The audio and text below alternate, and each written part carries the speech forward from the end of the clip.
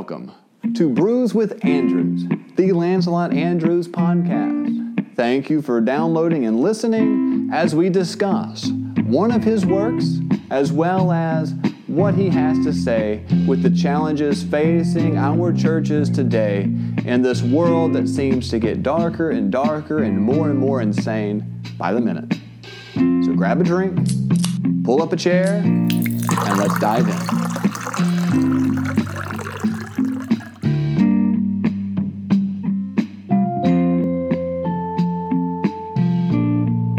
I'm Father Michael. So I'm Father Allen, and this is Brews with Andrews. What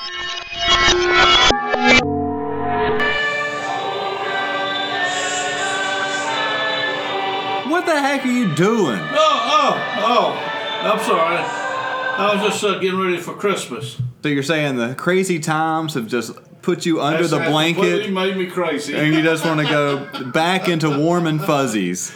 Yeah, so anyways, cheers. Cheers, and take mine off. Here we go.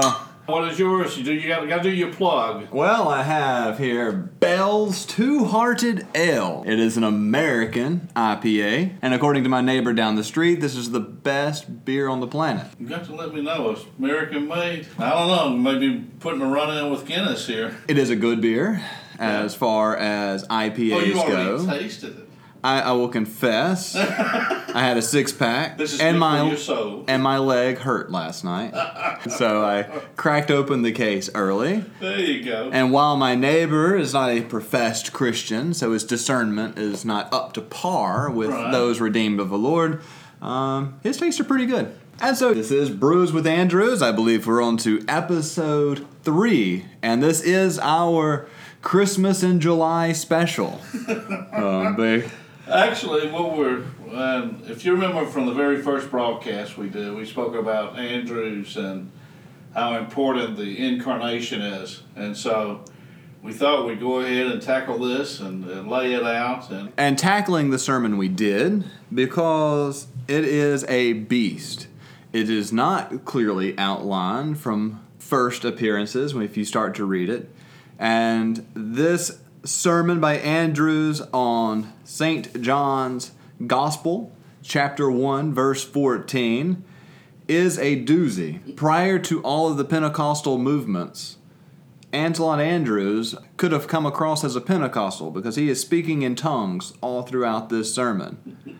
He's there in English, he's moved by the Spirit, and he's speaking in Greek, and he's moved by the Spirit, and he's speaking in Latin, and he's moved by the Spirit, and he's back over in Hebrew. Oh, you're telling me that the boy was moved by the Spirit? He is moved by the Spirit.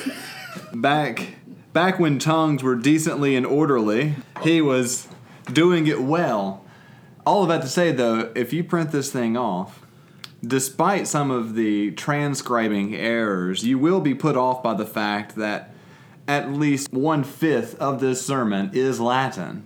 Yeah. And so you will be sitting there, and you're not going to sit there with Google Translate. But the good thing is, at least the translation I've got, they translate what he is saying. We actually translated in his sermons most of the time. So Yeah. But it is an enlightening experience when you go through it. And that's what we have with this sermon. So again, Lancelot Andrews is taking us through St. John chapter 1, verses 14. He'll reference some others, but he is going to dive into this one verse. And the Word was made flesh and dwelt among us, and we beheld his glory, the glory as of the only begotten of the Father, full of grace and truth. The end, period. That's all he's going to tackle. But you're going to see that our faith it's based on that, and he goes through it. He will. And so we'll dive in. Can I give you a mouthful summary? Sure. Of this? It is this. In this sermon, Andrews expounds upon St. John's eyewitness testimony in 1:14 of how he, Peter, and James truly beheld the undeniable divine glory manifested by the Son, who is the living embodiment of the eternal Word, that is the nature, wisdom, and life of Yahweh, when Jesus, altruistically full of grace and truth, lovingly condescended to be made flesh. That is, the vilest, weakest, and woundable part of humanity, in order to abide with estranged humanity, to invade a world taken hostage ever since humanity's fall, to serve as humanity's champion in order to liberate them from their oppression, and to acceptingly adopt and truthfully transform humanity out of their empty state. Would you say that summarizes it? I think that really does, and that's going to really guide, I think, our conversation today. That each one of those points that he made, that's elaborated on in this sermon. You know, we can have all the different philosophies and everything. If Christ had not became man, then, you know, we could do whatever we want. And but he did become man. And as we go into the sermon, it's going to show, because of that, mankind owes him. I think it's a pretty easy way to put it. Owing is good. There's 3 points that eventually you will discover if you don't give up within the sermon that Andrews makes. And it's that there's really 3 things we take away from this verse. We take away the mystery of Christ's incarnation, the benefit of Christ's incarnation, and our duty in response to Christ's incarnation. And you're getting into that duty, what we all owe him. Right. And this sort of reminds me of actually someone, Bishop Myers, who came to talk to us before, but when he's talking about the Word and trying to describe the Trinity with the Father and the Son and the Holy Ghost, Andrews really, the Word adds further an intelligible nature, that there is in him not only the nature, the flesh of life, but the wisdom of the Father. He is, what do they call him, the Word? Well, yeah, the Word, and gratefully so. Andrews didn't try to bring in the full theology of the Logos. No, but he does. But he makes several references throughout this, actually. Yeah, so all right, so the terms really is the first thing. If his first point is the mystery, how the Word became flesh, the first point really is nothing but a parsing of words. He goes through the Word, he goes through flesh, he goes what it means to be made. I mean, there's heresies attached to all 3 of those words. And then if that's not enough, you move on to what glory is, what grace and truth is, and what it means to be full of those. And that's the first chunk of the sermon, which in this day and age, we don't have individuals with, the discipline to sit through that kind of a word study in a sermon. Right. Just to get to the point. It's quite amazing that he lives in a period where maybe it's just the midnight mass, and so everybody's asleep, and he can do whatever he wants in the pulpit. But I don't know. He's right in front of the king. It's not in front of before King James. Well, King had to stay awake. Everybody else could sleep. But he had to see who to behead.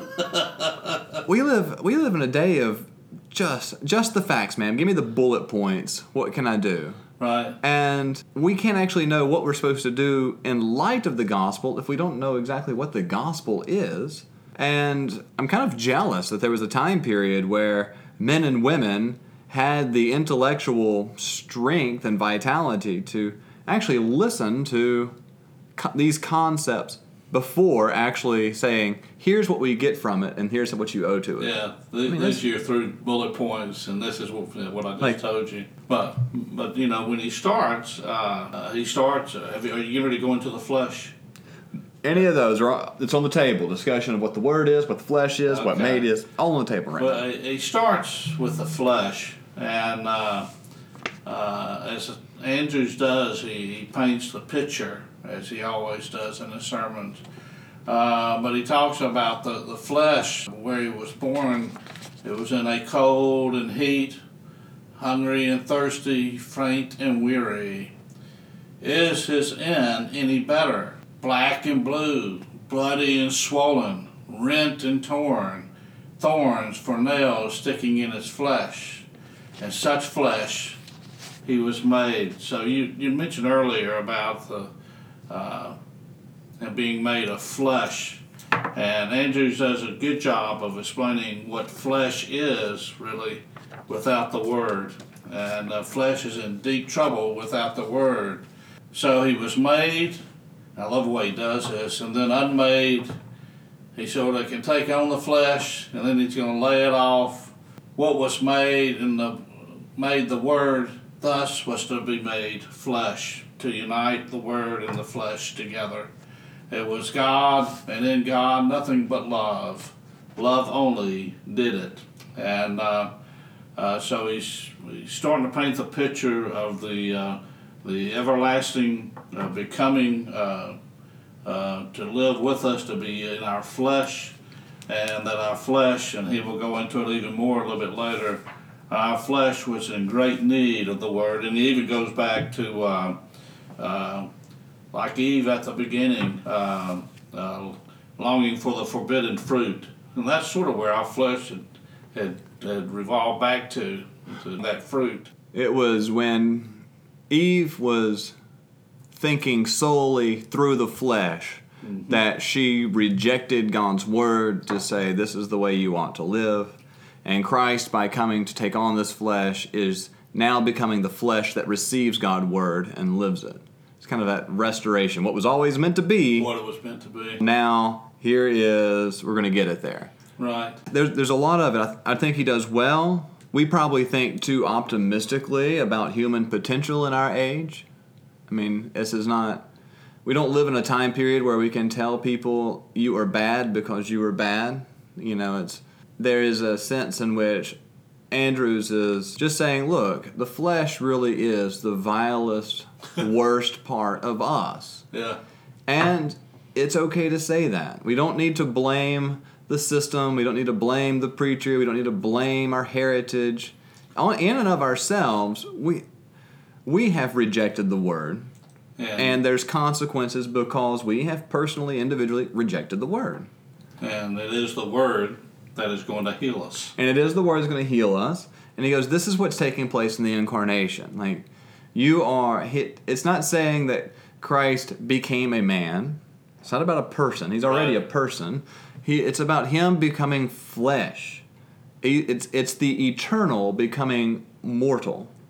I mean, this is taking on a substance. Well, he's one substance with the Father. Be careful with your words discussing this. You'll become a heretic in no time flat. He takes on flesh, and he takes on a condition, our condition, in which we live, and is going to live it faithfully. And when we get in with that, he habitated with us. And that starts to show us the way out of this fleshness that we live in. And, he didn't just appear, but he came and he appeared with us. He stayed with us as he became what we were seeing, and we could see it so we can learn. It seems most people do not want to just learn by hearing, or they've got to see it.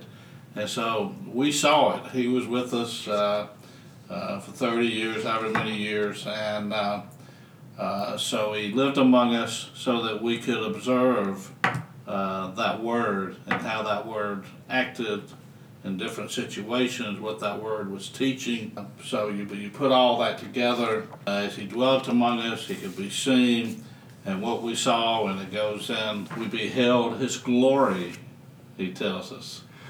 Yes. And well, that's really... Before we get to the special type of glory, one of the things I think Andrews does well, and he does miss a few points. Like, and there's places where it says we've never seen the Word. The Word, I saw that. So I went and looked it up. And so apparently, Yahweh and the Word, you guys will find in Genesis 15, 1 through 2. You'll find in 1 Samuel 3:21, and in Jeremiah 1, 4, 6, and 9, we've seen the Word. Yeah. He missed that. But we'll let him off the hook because technically, I don't know, he translated Genesis and Samuel. Yeah. He should have known. He didn't know, maybe didn't know Jeremiah is fresh. I'm not sure exactly, but they ate and They ate with God. Yeah, well, you have seen. So there's something missing there, but none of us get it right. Right. No one goes to C.S. Lewis because he was so great at the Psalms. He wasn't, but that's okay because everything else was right. I'm sure if Andrew was sitting here having a beer with us, he could explain exactly what he meant. What he meant, but it's just like, really? Yeah. So we don't want to put him on a pedestal where he is unquestioned and you can't unchecked. take it word by word. I mean, he's painting pictures. Actually, and even Jesus tells us, "You've seen me, you've seen the Father." And that happens all through the Old Testament. Right. We've got some crazy theologies today, just because people don't know where to find Jesus in the Old Testament. Right. Now, he didn't go by that name in the Old Testament. I mean, he went by the Word. He went by the angel of the Lord. He went by the presence of the Lord. It's not until he takes on flesh that he becomes Jesus, because he's going to save us from our sins. He wasn't given a name until Gabriel came. Yeah, exactly. And so, there's one lady I like to read, and she goes, do you know how the Bible connects? It connects off of one person. That's the Lord. And anytime you see the Lord, that is the full triune God. Just deal with it. Never try. I've always tell people, when you start trying to divide up the divinity, you're going to run into all kind of problems. Yeah, and you run into problems because all analogies break down. Right. Although I did like one of his analogies. This is before we go to glory. This is back to how this word was made flesh, being made. I like this analogy in that the inward motion of the mind, that is the word, taketh unto it a natural body of air, and so becometh vocal. It's not changed into it. The word remaineth still as it was, yet they two became one voice.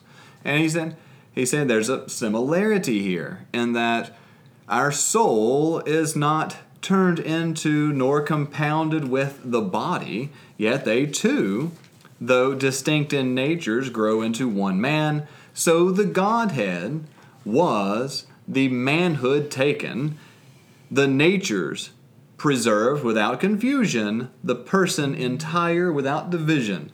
So essentially the mind of God, that is the Word, the Logos, takes on flesh to become the visible form of what's intended by God.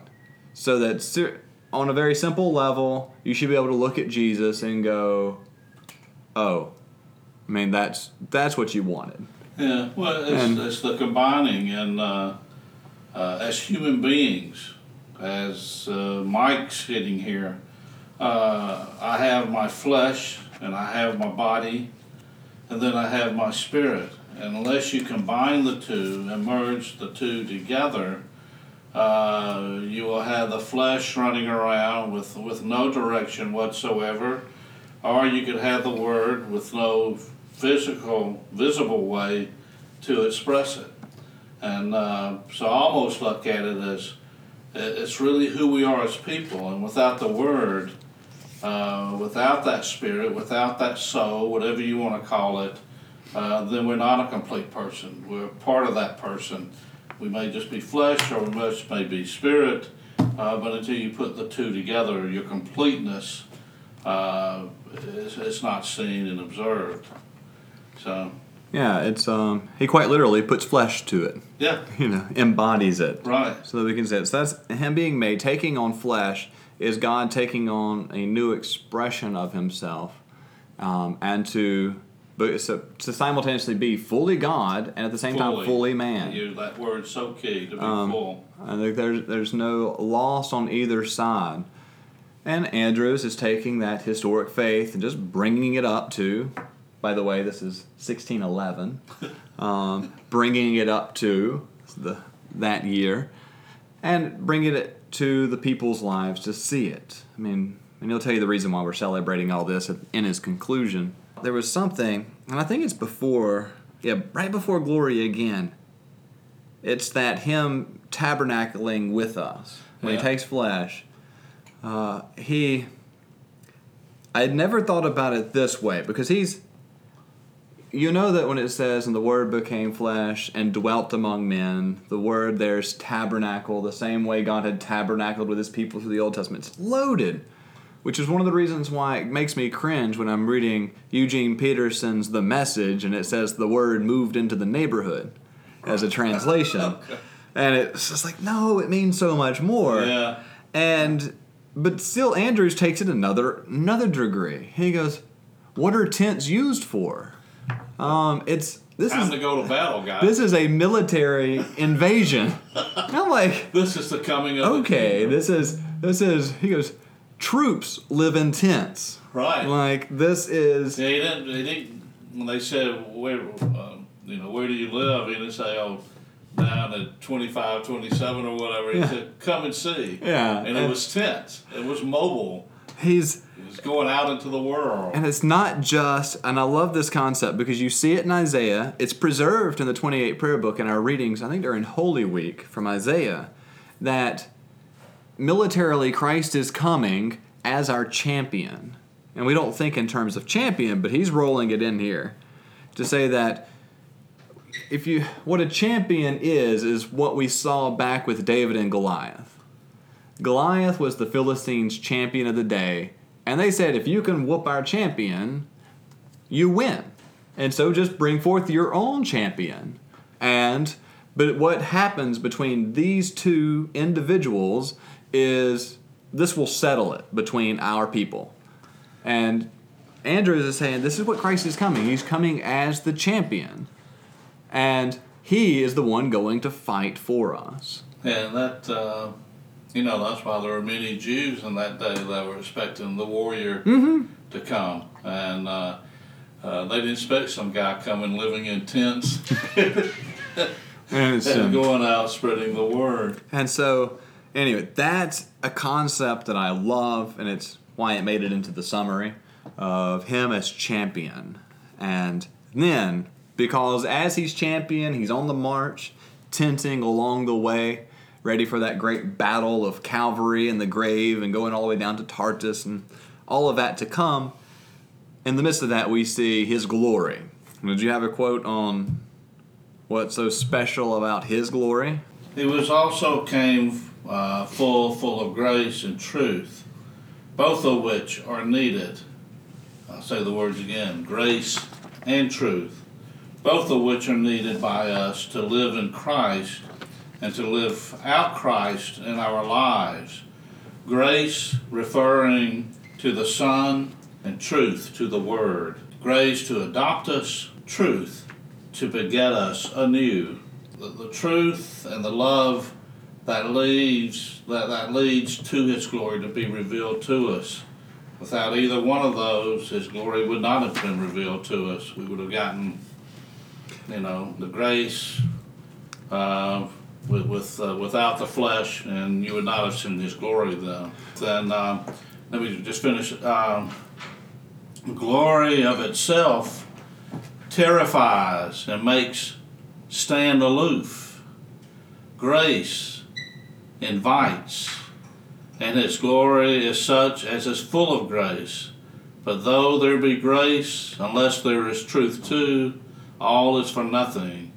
His truth is, as it were, the flesh of His grace. And the glory, he goes heavily into that, and you've probably got some things on it. Well, yes, we'll get into the grace and truth and being full of it after we get out of the affidavit. Affidavit. He speaks so weird in this sermon. I'm like, affidavit of this. I've never seen an affidavit in this verse in my life. What are you talking about? So, parenthetical statement, according to him. But so the glory that he manifests, that glory that's only from the Father.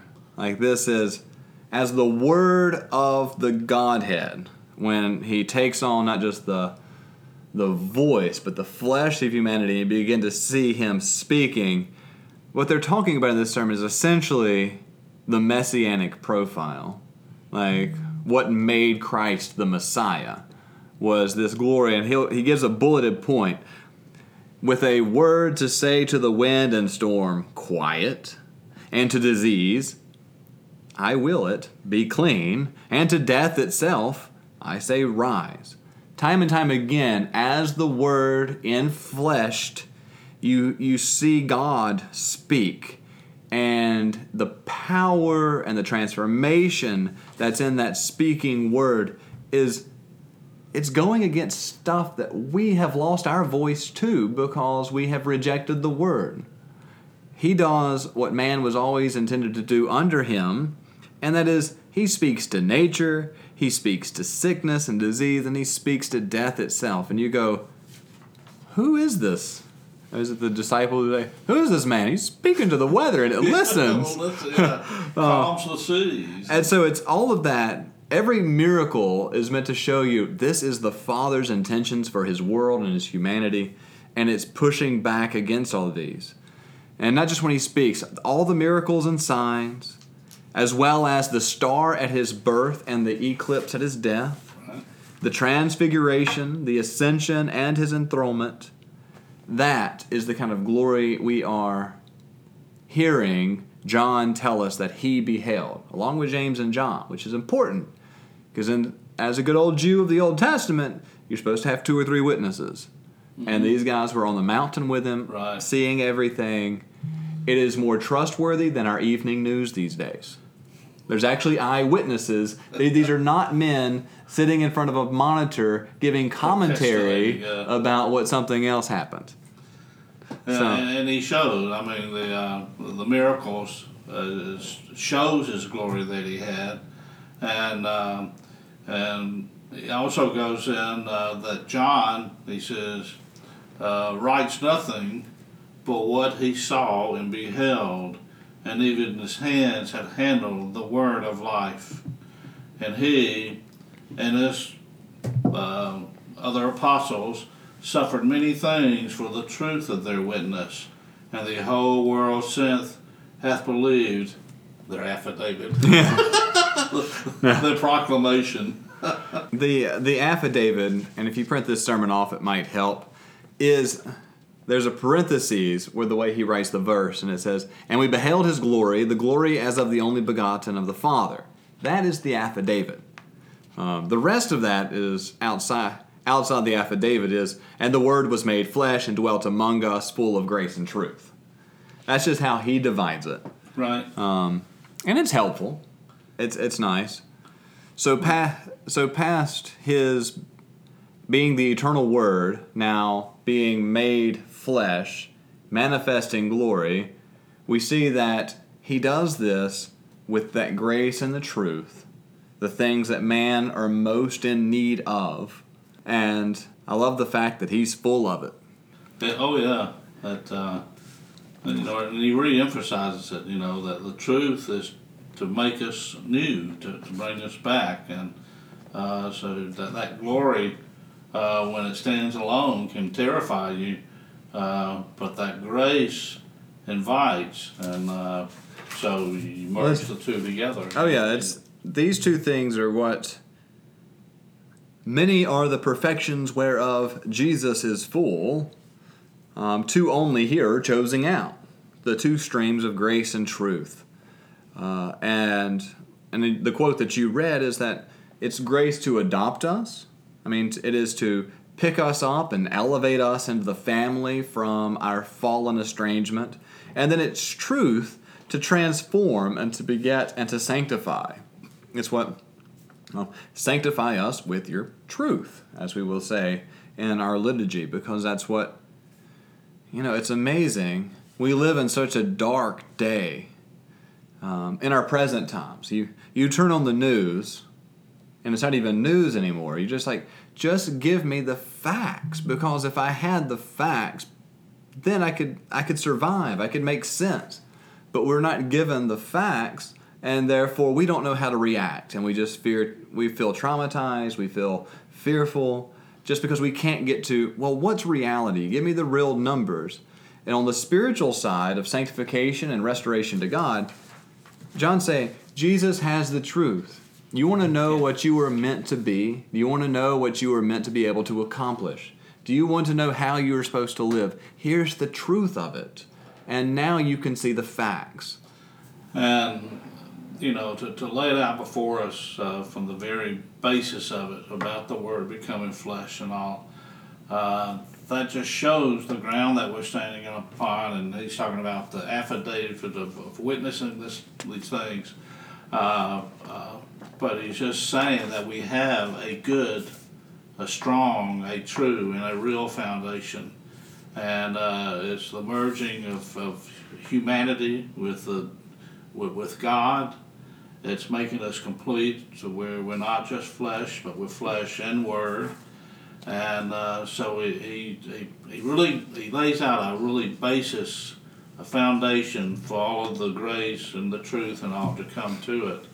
And that's what I've always loved about Andrews is he puts a real foundation to it, and even going back to Eve and all that. And so it's when you look at it, you got to read it a few times. But when you sit back and reflect upon it, you can see exactly what he's doing, and he's building the case for everything that his life was lived for. Yes, with one of the things that's here, and I get really frustrated with this balance of grace and truth, because anyone who knows me, I probably get a little too heavy-headed in my pursuit for truth and the facts. And then once I discover the facts, I want to be able to just tell you, here is reality. And then I want you just to accept them. The problem is the truth, despite how much I wish it worked, is too much for most people. Like, you can't. Yeah. Is it all for a certain gentleman? You can't handle the truth. Yeah. And there's truth to that. And this is where he says, it's as Christ, the fully God and fully man in one, comes full in grace and truth. Grace must be first. He does put that priority there. Yeah, he says, grace. We shall never endure the severity of his truth unless grace come before and make it happen. But when grace has brought us to him, truth will hold us to him. And he even goes, I don't know if you remember in his catechism, before you believe, you first have to acknowledge there's a God. I mean, that's simple, that grace, that yes, there is a God, whether you're worshiping the trees or whatever, but before your faith can come, you've got to first acknowledge that there is a God. And I think so many of our people today, because of all the individualisms that we have, that we shun the thing that there's something greater than we are. And he is simply telling us, folks, God is among you. Well, and I think it's that grace to say, God slowly pulls the veil back, light starts to come through, and that first message is, I am here. Yeah. And on that is that, and that I truly love you, and that I would do anything for your ultimate good. I've done. I've came to be part of your stinking flesh. And then I'm going to let you nail me to a tree. And you have to see his goodness toward us as the Mass ends every Sunday. This communion, this embodiment of God's grace has shown to us that God has goodness towards us. He's not giving us a list of things we got to do. It's already good. Right. And it's like once that grace is there, then you can say, so when I actually tell you to do something, it's for your good. Right. When it's not to pass a test or whatever. And here's the truth is, God wants me to marry a woman. Right. That's truth. But some of my friends can't hear that. Right. They haven't actually discovered God's goodness towards them, and so there is no truth. And when they hear biblical truth, they haven't experienced the grace of the full incarnation of Christ, that God is good, loves, and wants the best for them. So when they hear that, all they hear is, he hates me. Yeah, I don't know, so what's the point? It's like a... And what he's trying to do is to guide us throughout our lives. And Lord knows there are times in our lives that we can't see the goodness that he's trying to drive us to. And whether it's in the secular world at work or with friends or whatever. And but just to know that he's done all, his love is so great that he's done all this for us. And he's not going to do all this for us and then lead us astray. He's done all this for us so he could habitate among us. He could set up his tabernacle. Here I am. Come on in if you want to talk. Yeah, and so by grace we shall accomplish what truth requireth, Andrews says, at our hands. That so receiving grace and walking in truth, we may come to the third and reward of both, which is glory. So he's manifested this glory, and you begin to see what kind of glory he is going to manifest in us when we've received the full adoption of sons. And so that's also Andrews has a way of working into every sermon, at least that I've come across, that quote from St. Athanasius, that God became man so that you could become God. Like right. This type of, you have really fallen. When we say man fell, we're saying he fell far. You're at the point that we're in, you cannot even grasp the magnitude of how much God is going to do in your life through Jesus Christ. And we can't do it on our own. Well, through Jesus Christ. Jesus Christ. Like this is what he's raising us. He's also got that, and speaking about his love, he sees us daily in himself. He cannot look upon the flesh, but he must think upon us. He's flesh, it's in heaven. And God the Father cannot now hate the flesh, which the Word is made, which is now taken into one person with the only Son, united to the deity itself. So with that moves us into his point on the benefit of Christ's incarnation. Mm-hmm. And first benefit, if you can call it that, is that God cannot hate us who are flesh, since the Word has become flesh. That's loaded. That's heavy. When I first read that, I pulled out my phone and texted it to a pastor friend of mine. Right.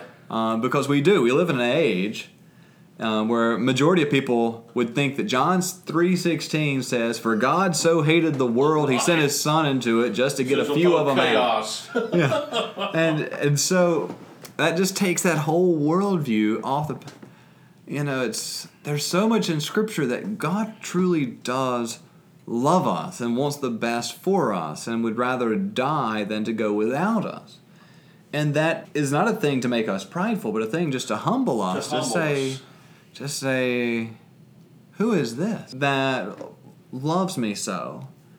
And that does take us where he would say, what are the benefits of what the Word did for flesh? And that first benefit is that it takes off all misconceptions off the table about God hating us, wanting to this angry God beat the junk out of us because we just gave him a bad name. And Andrews brings us into it. There's actually, I would say, it gets weird the way he speaks about, because he'll say this is the one benefit, but then he'll give us 4 hopes. Right. And so it's one of those things. It's like, well, hopes are kind of a benefit too. So I didn't know what to do with it. So when you see on the outline that we'll post with the podcast, benefits and hopes. Yeah. The way it does, all who are flesh may come to him, who has become flesh as they are. Like, this is a good God who wants to be with us. If you take Hebrews seriously, it talks about Christ looking forward to being an assembly of his brothers and showing us off. Mm-hmm. Jesus truly does want a partnership with his imagers, men and women on earth. It's the only way to make sense of it. Yeah. When you ask about why, and not just individually, like which we've talked about before. Yeah, well, even individually, but not like the way we misinterpret it today. Right. This is, we're on the mornings we're reading Brant Petrie's book on Mary, and you wonder, well, why would he elevate Mary to such a position? Because he wants to partner with us. Like, he just wants to have fun in making this world perfect. And he chooses to do it through his people. And so, of whom he is joined. Even in Genesis, it says, well, why would you take Enoch? He just loves us. He wants Enoch to be raised up with him to help out in the ministry. He wants Elijah raised up into the heavens. He really does love us and desire to be with us. And he's full of it so that we can become full of it and he can raise us up. Together. It's basically he wants to repair it again and raise it out of the dust that we'd fallen into. Yes, we're... But he does. He goes through the different hopes and, inheriting the kingdom of God for the flesh and blood. Since sure it is that the Son of God is made the Son of Man, it is not incredible, but that the sons of men may be made sons of God. And this is an area that's gotten popular within especially younger evangelicals. It's always been there in the Eastern Orthodox. The Catholics are trying to catch up with the Eastern Orthodox with their publications on it. But this is the theme of theosis and our glorification. Mm-hmm. That we will be deified, made like Christ. And this is not... We preach today about being Christ-like, and I think we just think that we're going to smile at people and open doors for old women, and that's just Christ-like.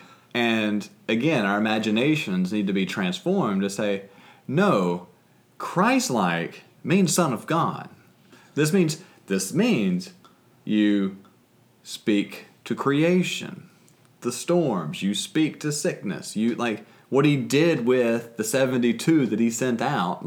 Right. This is give you a glimpse of what you were meant to be. And I'm sort of surprised that he didn't. And I guess he does sort of then with the when he gets into the communion, but it's he's there to change our hearts, that we can give our hearts their true meaning and with the true word, that we know what is right, we know what is wrong, and it's just not because we're looking at some manual saying, well, it says here to do that. But we've experienced him with him. We've talked to him. We've walked with him. We eat with him still today, and he's talking to us, and he's wanting a total transformation of the way that our flesh lived prior to receiving the word, and it's a transformation that he's looking at for us and as well. And it's a transformation we see in him at the resurrection. Yeah. That gets into his other hope. As he restored his own flesh through resurrection, so he'll do for our own. When you see, and this was led, I forget the Orthodox priest who would say, it's on the cross when it says, behold the man. Mm-hmm. He would say, this is when we're finally getting to behold man in God's image. So fully we see it at the resurrection, and that gets into C.S. Lewis, who would say at the resurrection we finally see what we're meant to be. Finally, there's a real human on the table, a complete human. And so Andrew's just saying, look, here is our hope, and here's the benefit, and here is our hope. This is our promised guarantee that as he is, so we will be resurrected. On the other side of sin, death, misery, and made glorious. Because that's what he did for himself, and he promises to do for us. It's the whole reason taking on flesh. And on top of that, I guess hope number 3, since the Word became like those of flesh, now those who are of flesh can begin the process of becoming like the Word. Let me read it, because we're getting ready to move into this. The duty? And it's, but the word that we hear, and we're getting ready to move, I guess, to the sacraments. Yeah, well, that's the third of our duties. Right. And the sacrament is the antitype of his flesh. What better way than where these are actually joined, actually to partake of them both? Not either alone, the word or the flesh, but the word and the flesh both. For there they are both.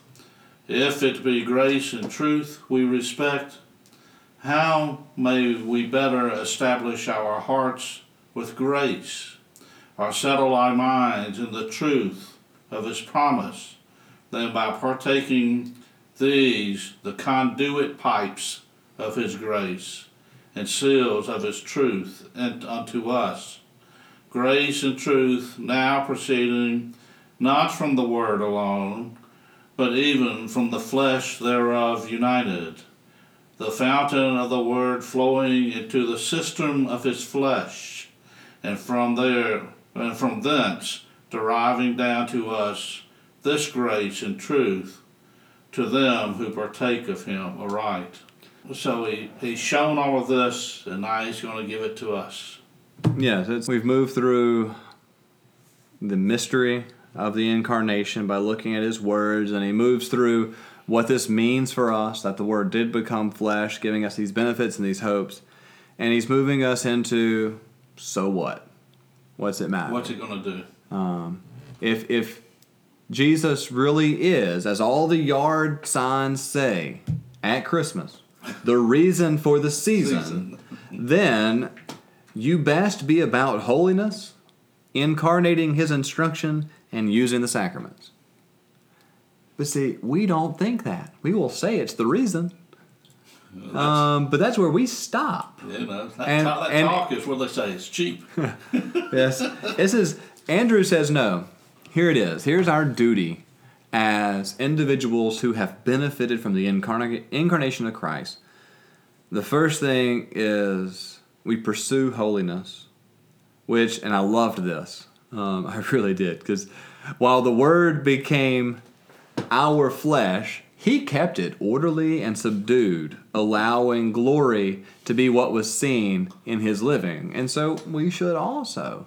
But then he has this line about making sure we don't make the mistake of that first Christmas. See, when we hear the Christmas story, we look at that innkeeper and say, shame on you. Don't you know that Jesus was coming to dwell with you? Right. And you said, no, he can go stay in that pigsty. Right. Well, I guess they're Jews, not pigsty. That horse sty. And he goes, well, so be careful. You don't become that innkeeper who says, well, you can just stay in this messy old life. He wants to stay in your heart. Well, and it's your heart. Like, clean it up. Yeah. Like, this is the Messiah, creator of all things, visible and invisible. Like, you ought to just, your heart is the temple of a living God. Clean it up as though it's the temple of a living God. Yeah, it's going back to the purpose of the sermon. I mean, it's just to show that what he did for us, he did it out of love. He went through all of this for us, and we are to receive him not just with our lips, with like you said, signs at the season and stuff, but we are to truly accept him into our lives, to let him guide us, to let him lead us, to punish us when we need to be punished, and but for us to be able to see his glory. So even when we're being punished, we have the hope of that glory. And so he's tabernacled among us. He's living among us. He's living among us, living within us. And he just says, act like you have Jesus living in your heart. There was it's a corny old Christian song, but it had a very weighty comment. The lyrics were, my heart is not a junkyard. It's holy ground. Like what? So by watching our TVs, and I am the most guilty of it. You give me a superhero movie, I am all there.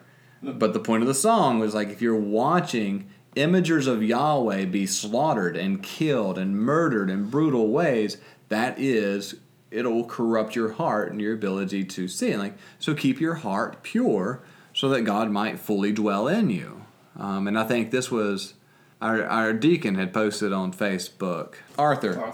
Boom. It's a call out to you, Arthur, about St. John of the Cross. Like, God doesn't occupy an occupied heart or something like that. Right. Yeah. That's we're to clean our hearts with his truth, and then we're to fill them with his love. We cleanse it by grace, and then with truth. That's how, I don't know. It'll break down. Yeah. But then there's also, the second duty is to be an incarnation. Yeah. That was the point. Yeah. Yeah. As the Word became flesh for us, if he is the reason for the season, even here in July, So we ought to incarnate the stuff he actually spoke as the Word. And this we do not in fleeting spits and spurts of faithfulness, but in an abiding faithfulness that remains in all seasons. He came to dwell and remain with, to stay with us. So we ought to have a spirituality that is remaining and staying in him. You don't just have a couple good years and then you backslide and a couple good years. Like, no, this is a long faithfulness in the same direction he's talking about. And so it's you pursue holiness, you become an incarnation of instructions, but of course you can't do that on your own. If you do, it's the wrong motives and it doesn't pay off anyway. And to do it, you use the sacraments, which is the quote you read for us. Mm-hmm. As the Son has now chosen to communicate himself by both natures of word and flesh, so we ought to receive him in both word and sacrament together. Like this is, sure, we can preach all day long, and that's great. There will be spiritual truth and grace transmitted through the word, but he also manifests himself through sacrament. So who are we to say, oh God, well thank you, but no thank you for manifesting yourself through that sacrament. I don't need it. Yeah. And Andrews is just saying, be careful. You want both because he is both. If you really have come to love Jesus for everything he is and for what he has done, you will want to get him anywhere and everywhere he's available. And he has done that through both word and sacrament. And that's just where it takes place. That's the truth. That's the full revelation of God. And I think that's sort of goes into that. And so to receive that body, the blood at the Holy Eucharist, think about it when you receive it, and think about what's really happening there instead of just going down and following the line and going. Well, that's within our tradition. It's even harder in some of the evangelical side of things. Where you pass your expectation of the Spirit to work and transform you pretty much stopped at the gospel track. Like, they truly have faith in Christ to save and transform when they're doing the gospel track. Right. And Andrews is saying, there's a full life. Yeah, and Andrews says, yes, check. God works that way. But he equally works right over here, so why aren't you just stoked about it as here? He gave us these gifts. Yeah, like why not use them? It's the same reality. Yeah. And because it's the same God, incarnate. And so he concludes his sermon after this. In one paragraph, praise the Lord. Unlike the last sermon we did, which he concludes his sermon with 3 more pages. Just getting warmed up. Yeah, his last paragraph becomes his conclusion, where he says, "But setting them aside, the day," that is, Christmas Day, "this day the Word became flesh." And he says, by celebrating the feast of Christmas, we're celebrating the union of Word and flesh. And by celebrating it, by putting ourselves into a position before, as Paul would say in Galatians, we're sowing to the Spirit. We're putting ourselves in a position for the Spirit to work within us. By celebrating this feast of Christmas and giving God the thanks for everything it means, we procure in our lives a dwelling for Him in our lives, wherein He may fill us with grace and truth. It's the way humanity works. You specifically put your life before God and say, God, I am here with the intention of giving you praise and thanks for who you are, what you have done, and if you're willing, give me the grace to live in light of it. If you don't celebrate Christmas, then you're intentionally taking off the table one more place where God could meet you and transform you. And that's the beauty of the calendar.